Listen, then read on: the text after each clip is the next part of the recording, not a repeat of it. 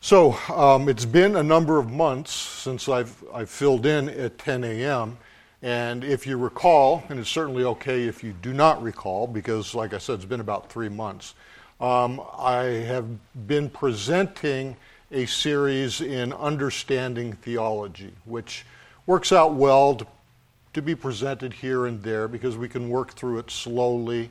It's not like following a story, like if I was preaching to you out of the book of Judges like I will be at 11 a.m., it'd be very difficult to skip a number of months and pick up the story again.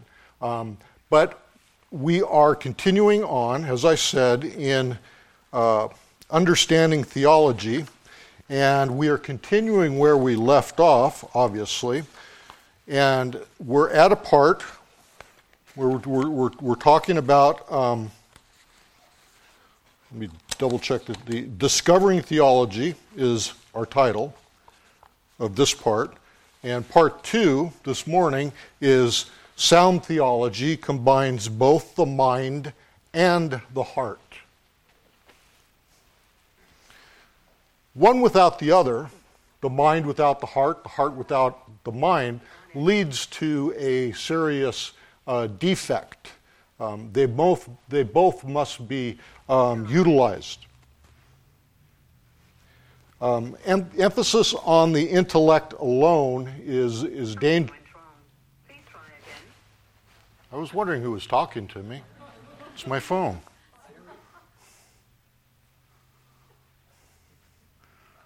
That's that gadget that answers questions for you. I could just ask it. What is sound theology? It'd be interesting to see what it says, huh? I wouldn't necessarily go along with whatever it says. I was going to blame that on someone else, on one of you. Okay, who's got their phone out and is playing with it? That was me. I apologize.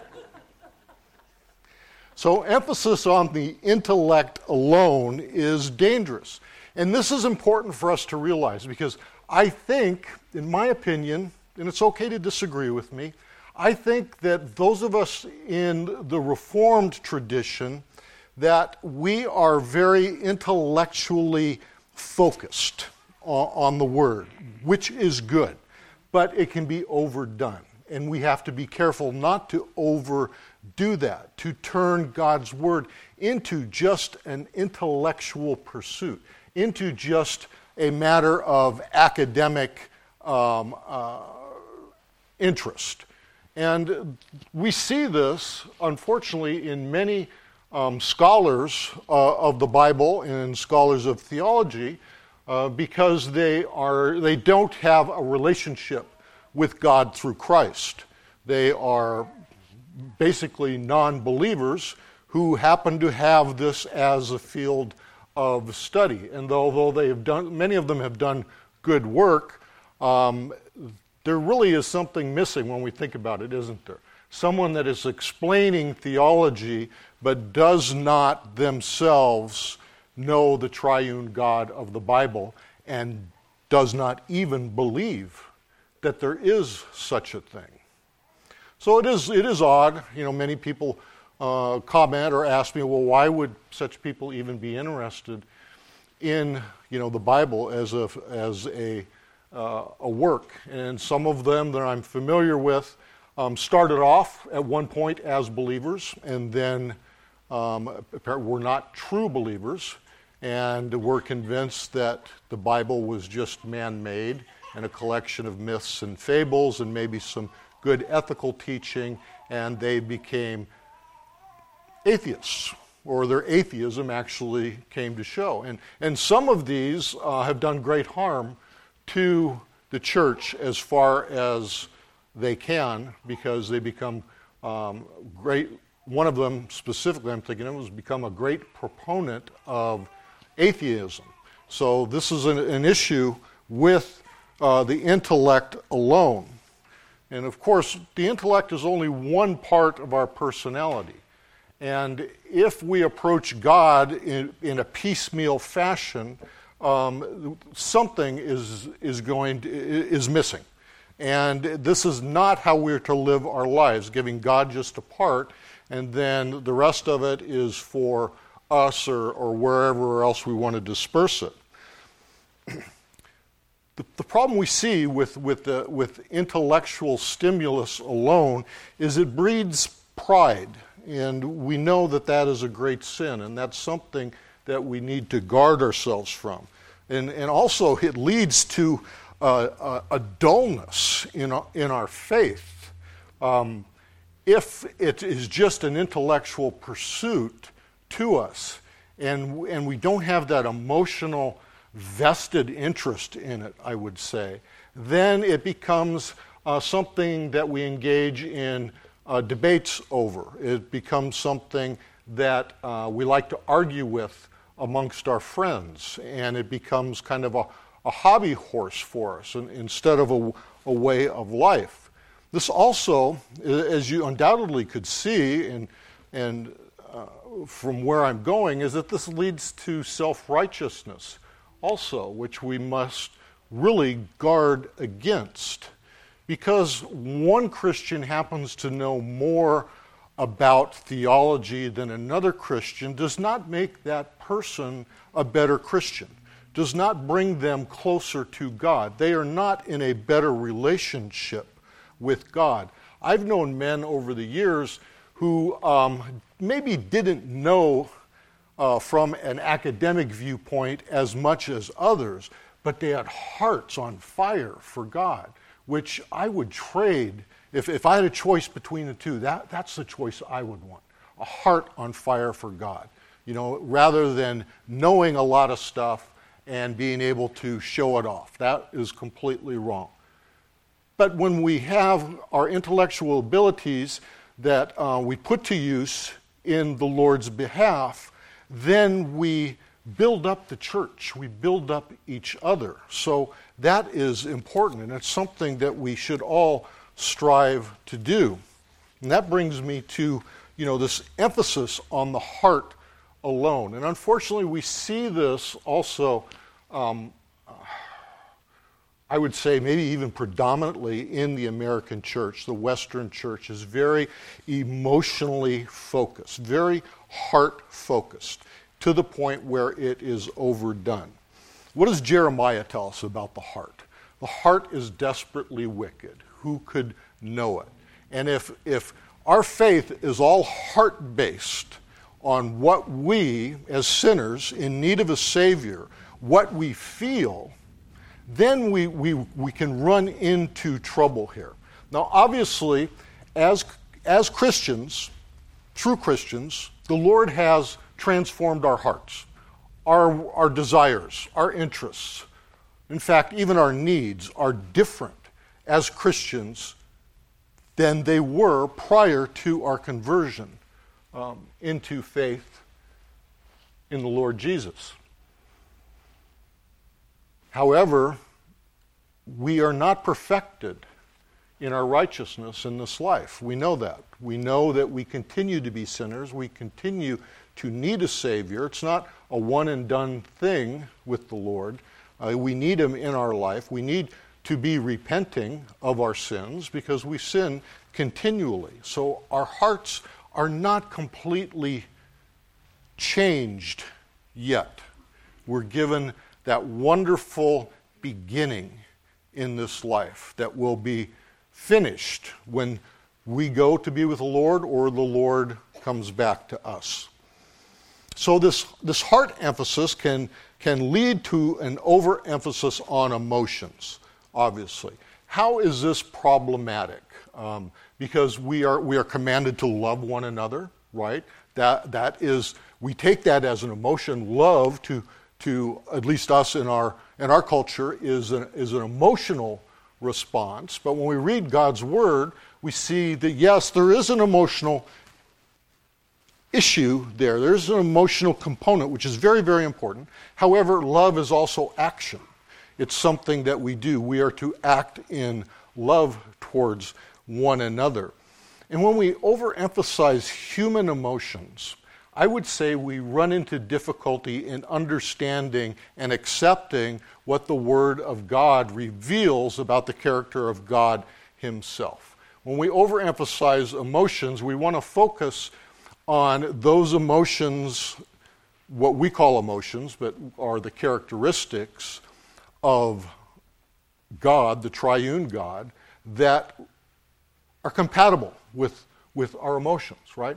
So we want to focus then on God is love, and then to the detriment of the idea that God is holy, holy, holy, that God is righteous, that God will judge, that God is merciful, but God also has wrath towards sin. All of these are part of God, all of his characteristics. And our human emotions, if we rely entirely on them, can make it difficult for us to accept these things. And all of us, I'm sure, have experienced interactions with other believers, maybe even have been in such a church where the focus is on these feel-good emotions.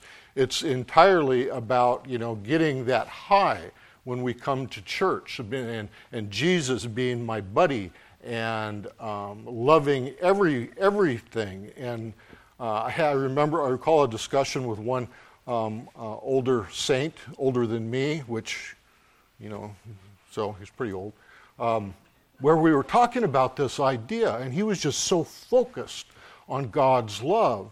And so, when you're having a discussion that centers around ethics, what's the throwdown card? You eventually, in our culture anyway, you always go to it, right? It's Hitler, And as much as I hated the idea later that I threw down the Hitler card, I asked him, well, how about Hitler?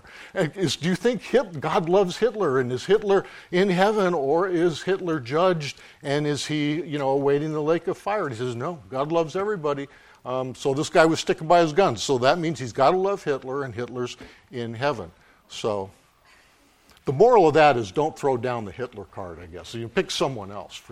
Linda. Just another aspect of this. I'm sorry if I'm derailing your thing, but I actually had a friend of mine on Facebook, a distant cousin, and this is another thing that you see a lot too is. It was about know who you are, be secure in your identity in Christ. This is the way it's, couched, because defend the enemy's going to attack you, whatever. So the whole thing was about affirming the I ams. And of course, when I think of I am, I think of Jesus. I am the light. I am the truth, whatever. No, it's I am. I am chosen. I am loved. I am, saved. I am righteous. I am. And the whole thing was all this I am. I'm like... The gospel is about Jesus, not about me. And I said, that's the whole problem with our culture right now. Everything's about me. And I was like, no, sorry, I can't swallow this, Yes, that's a very good point. And no, you didn't derail me. And this is Bible study. So if you have questions or comments, I would love to have you chime in. So no problem there. I'm just going to repeat what Linda said for our recording and for the live stream, because we're not set up to pick up voices in the audience that well. But Linda was talking about our absorption in self, and a friend of hers who took the I am statements, and as Linda said, she heard the I am statements, and what Linda thought of is what most of us would think of, Jesus' declaration of I am, that he is identifying as God when he gives the I am the great I am, as the Lord spoke from the burning bush to Moses in Exodus. So our culture has taken this and turned it around where it's not about the Lord, it's about us. It's about the sinner. I am, as Linda's example, I am chosen. I am whatever. And this is that's a very good example that I think that makes a very good point along these ways, because I would say that is tied to emotionalism, that it's pride in oneself, and it's a matter of one's feelings, that we have to make ourselves feel better. Now, this is kind of the tension in Christianity, is that when we come to Christ, when we realize that we are sinners in need of a Savior, how do we feel good about ourselves? We cannot feel good about ourselves. We realize our true condition. And this is difficult for a lot of people because does this not go against, as Linda pointed out, the trend of our culture? Where it started off, I remember as a kid, this book that was out, maybe some of you remember it, You're Okay, I'm Okay.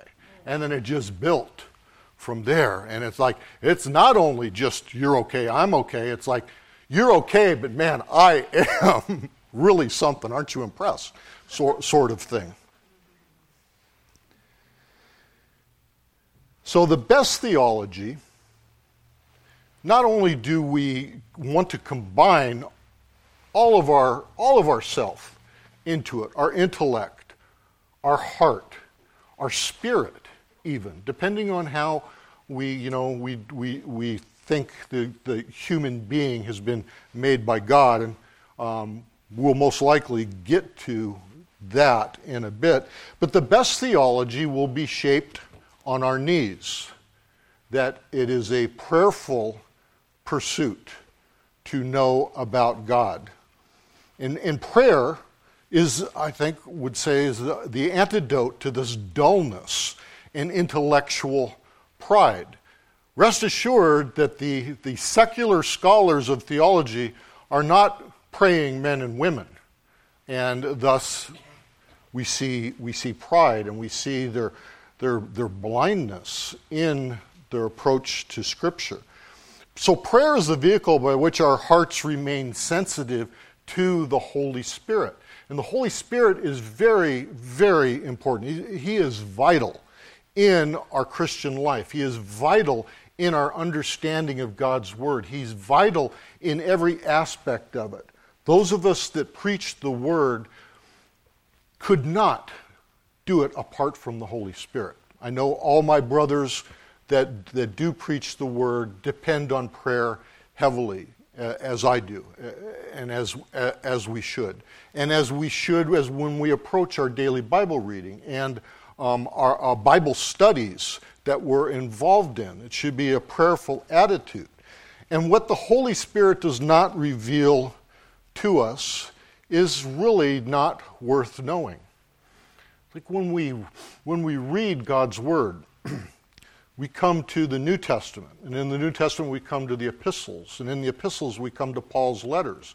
And you realize if you read some background commentary to them, or you read the very early church history, you realize that Paul wrote lots of letters, that we don't have all of the letters. And why don't we have them? When we come to Corinthians, we find out, well, there's previous letters that existed. So he's talking about things we're not really sure of what he's talking about. But the recipients of the letter know what he's talking about.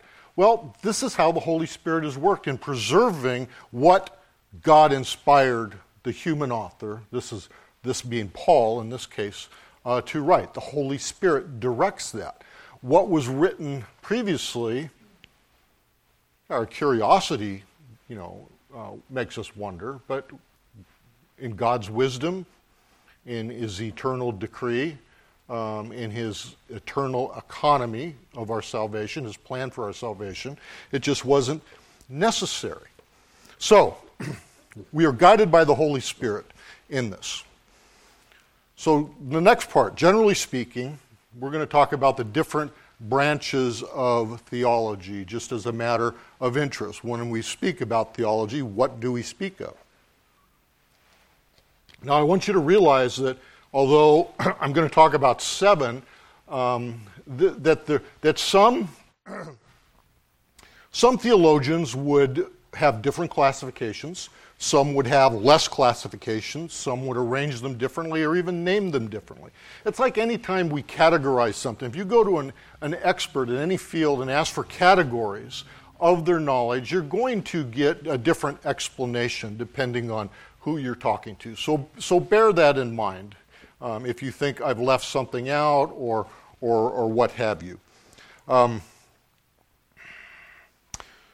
great Reformed theologian of the early 20th century, Cornelius Van Til, who taught at Princeton, if I remember correctly, and was one of the last great theologians from that school that was once so magnificent in its training of ministers of God's Word, and especially in Reformed theology.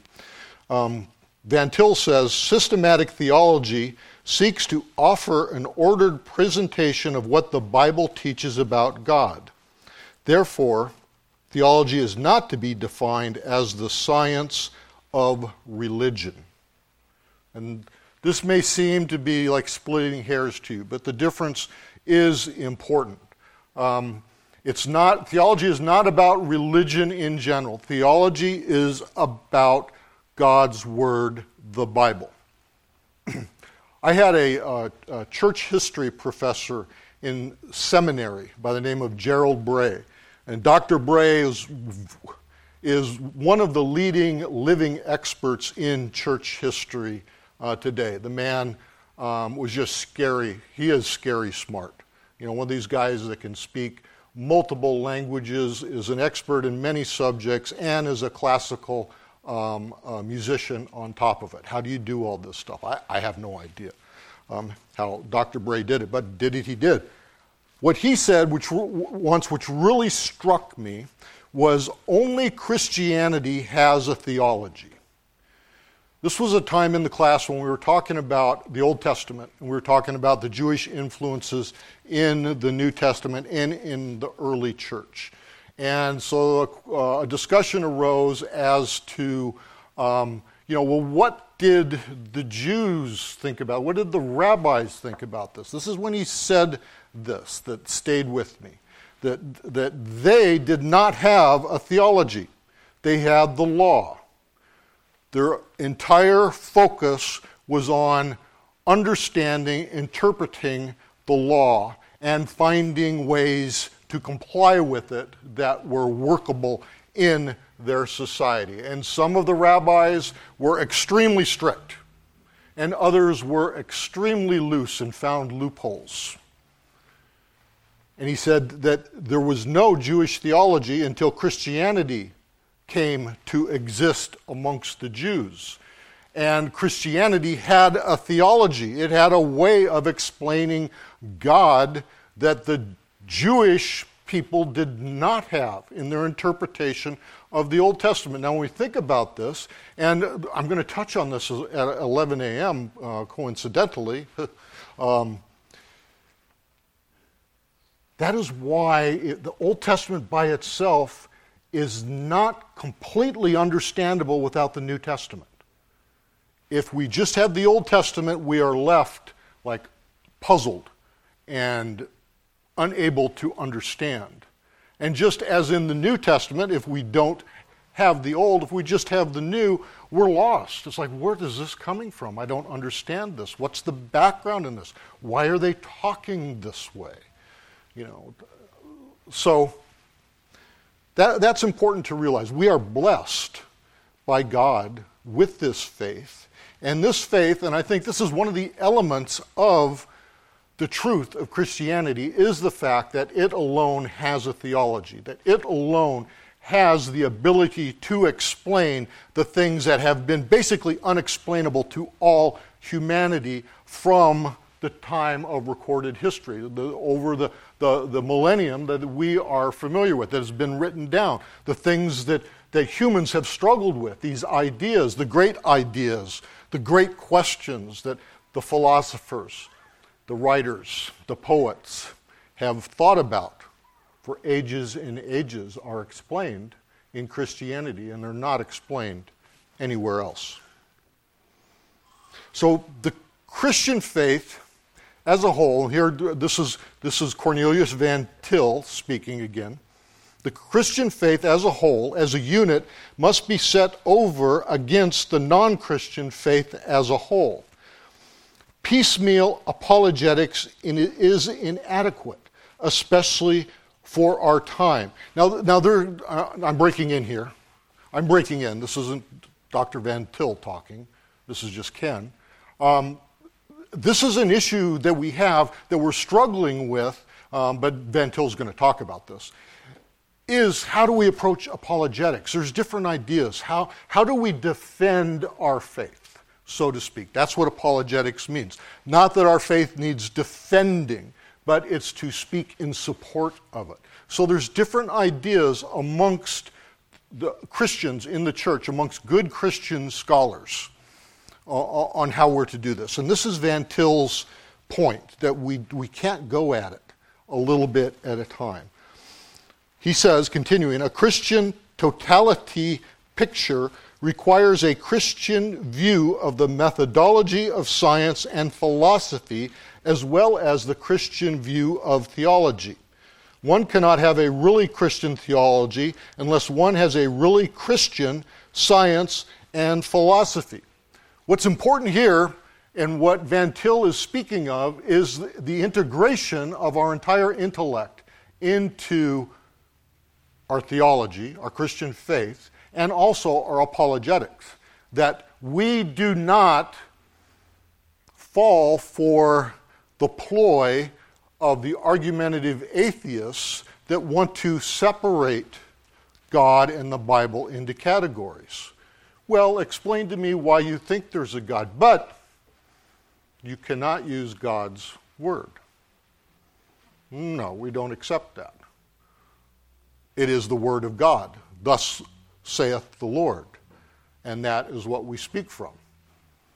We have no control over whether the atheist accepts or rejects that, but we do not fall for the atheist's ploy. This is playing the atheist game. And this is not, I want to clarify, because what my statement could be misinterpreted from what I truly mean. Sharing our faith is not an argument. Sharing our faith is not a debate. We are called to present our faith to others. It is the work of God and the Holy Spirit to open their hearts and their minds to what we say. It matters not whether we walk away from a discussion or an argument or a debate and think, wow, I really smoked them. Or walk away and think, man, I did a lousy job. I botched that up. I should have said this. I should have said that. The latter one is me. That's me in most discussions afterwards. The next day, after I wake up, I should have said this. That's not important. God works through us in what we present. Do not have this anxiety over, will I know what to say? Will I say the right thing? Just say what you know God's word says, from your heart, but also from your mind together. So I think it's good to see that, that Van Til is saying we have to look at science, we have to look at philosophy from a Christian perspective. We have to have a Christian view of that. We do not separate these categories. It's not like, well, this is theology, and this is hard science, and this is biology, and so on and so forth, and that they never overlap. Certainly they overlap. How can it be otherwise if God is, as we believe, and as the Word tells us, if God is the creator of all, if he is sovereign over everything, then every field of intellectual endeavor belongs to the Lord God, does it not? And in everything we do, we should be focused on how God is working in this. And once you do this, I know many of you do this, have done this, doesn't it just change everything? Don't you see? We see God in everything when we do that. We don't try to put him in a corner, in a box, so to speak. So the first part of this first branch of theology is Revelation. Not the book of Revelation. However, there are some Christian churches, denominations that are not denominations, where the book of Revelation is the major branch of theology, right? They're just focused on eschatology. So no, that's not what I'm talking about. I'm talking about the doctrine of revelation, which comes from the Greek word, as many of you know, meaning unveiling. It means to unveil that which is hidden. Revelation deals with the way God reveals himself. God has revealed himself in the Bible through the Holy Spirit, inspiring human authors to write what they have written and what has been preserved and what the church has collected and put together. Now, this is a whole topic in and of itself, the canonization of Scripture. How did the Bible come to be? And I can't spend too much time on it, but I just want to comment, in case you're unsure, that man did not determine what is in our Bible. Our Bible, I reached for it, wasn't there. Man did not determine this. God determined it. Man recognized it. In the very early councils of the early church, which were Christian, they were not Roman Catholic. They were Christian. The Roman Catholic Church has tried to take all of this and claim it as their own. No, we claim it also. We are Christians. These were our forebears, these ancient men who preached the word, who guided the churches, gathered together. And what did they find? They found that these scrolls that had been circulated amongst Christians, these letters that had been sent by apostles, that the churches throughout the Hellenistic world, where Christianity was having such an impact, the churches were using the same, we would call them books, the same letters, without communicating to one another. And this is something that didn't happen in one meeting. It didn't happen overnight. This took a matter of several years and several councils where they determined what does God want us to use as his scripture. He obviously has opened up the canon again. The Old Testament had been closed 400 years before the birth of our Lord. But now the Lord has opened it back up. And there were many, many gospels that were circulating. We have four. Four have been recognized as divinely inspired. And like I said, this is an entirely different class, and I'm going on a rabbit trail, and I'm going to stop right there because I'll never step another foot in forward in the 7 minutes that we have left.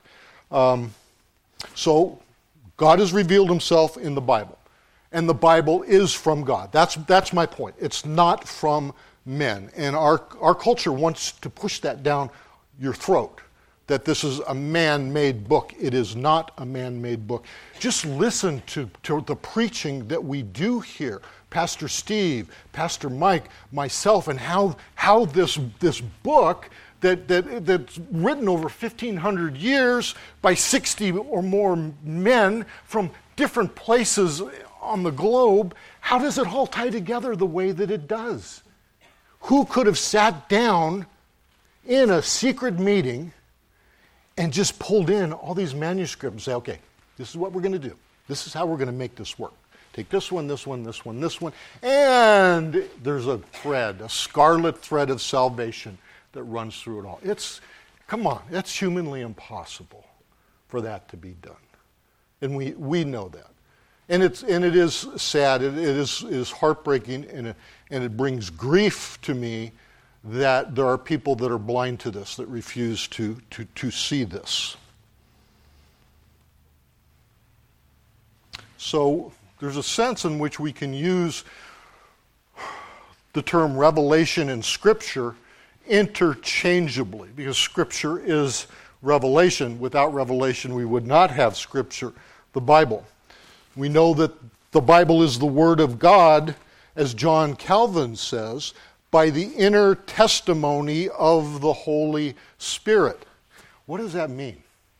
I want to explain that. Because otherwise, you can get this very Mormon sense of, well, I read it and I just get this warm, glow in my bosom, which is how Mormons have described to me how they know the Book of Mormon is good. Well, just read it, friend, and you will have this warmth in your bosom. That's not what Calvin is talking about here. The inner testimony of the Holy Spirit is what I talked about just a few seconds prior, was how it all works together, that it is humanly impossible for these various authors over such a great span of time to bring this all together, for it to be brought together, things that were written independently of one another and make them work. This is the inner testimony of the Holy Spirit when we see that, when we recognize that. So the doctrine of the Trinity emerges under this heading of revelation, as well as providence, God's plan, God's acting in human history. We see this in Revelation. And we see, don't we, that revelation, God's revealing, is progressive. Now, many of us, including me, shy away from that word progressive because this has bad connotations in our time. Progressivism means, basically rejection of God's word. But I'm using it in the actual dictionary term of not a political, social movement, but how things evolve. I don't like using that word either. But how they progress. Okay. I'm kind of stuck here with a limited vocabulary, so you know what I mean.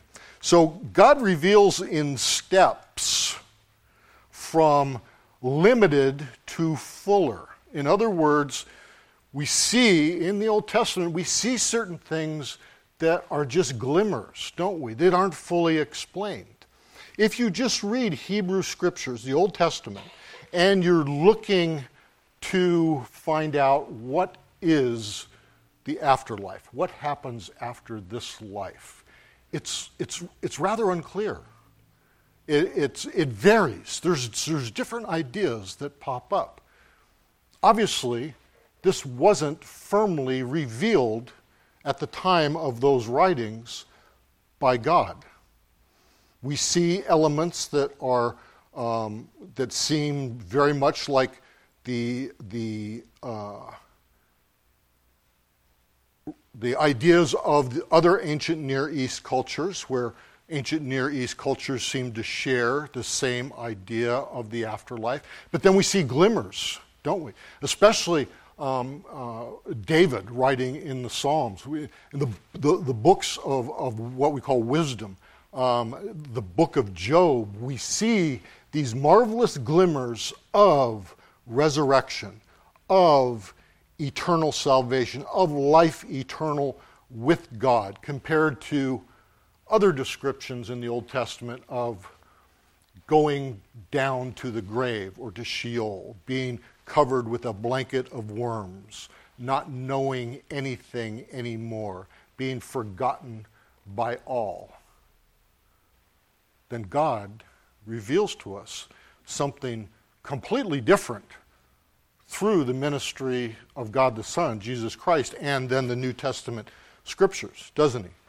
That there is a marvelous life everlasting to come. So Revelation, we can also think of it as what you might say is organic. And by that I mean everything in Revelation, in God's Word, is connected to everything else. This is the problem with piecemeal apologetics, is that it's an attempt to disconnect.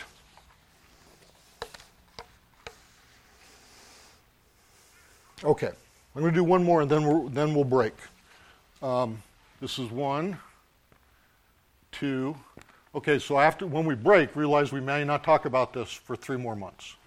So I need you to remember all this. Of course, I could just teach it again, and some of you may not realize it, but there'll be someone that'll remember. They'll say, "Ken, you're cheating. You've already taught that." Okay, the second one is cosmology.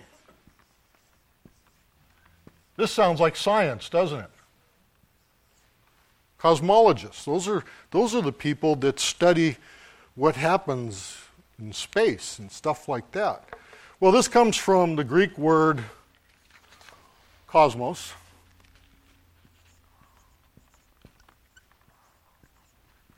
Meaning world. Basically meaning all of creation. And logos. We're familiar with logos, aren't we?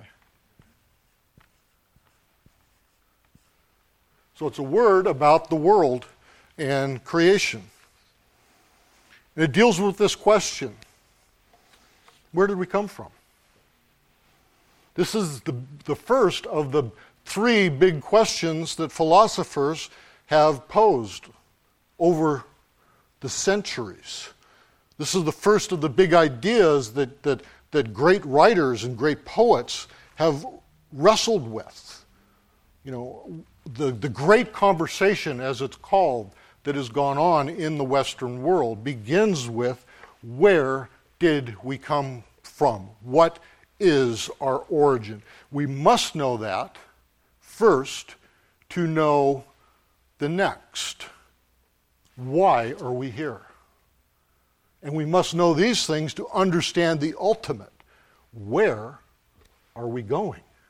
What is after this? If we come from nothing, if we're an accident, then there's no reason for us being here. And where do we go? We go back to nothingness. There's nothing ahead of us. If that was the case, then as Paul says, quoting from the Greek pagan philosophers as he's preaching and teaching the Greeks Christianity, if that is the case, then eat, drink, and be merry, for tomorrow we die. So get all you can in this life, because when it's over, that's it, buddy. You're just going into the ground. If that's the case, then there are no ethics. There are no morals. There is no reason to live what everyone would call, quote unquote, a good life. No, you just live the life of a barbarian. You take what you want and you deal with, violently if you must, any person that tries to stop you or take your stuff. But is this the way most of the world has lived as far as we know in recorded history? Yes, some have, undoubtedly. But no, we don't, because that is not the truth, right? That we do come from a creator God who has made us. There is a reason for us being here, and there is a destination we're going to after this life is done. So every atheist who talks about, I just want to be a good person. Why do you want to be a good person? Because they know in their hearts that there is a God. And they must live their lives. They are called to live their lives. They are compelled to live their lives as if there was a God whom they deny.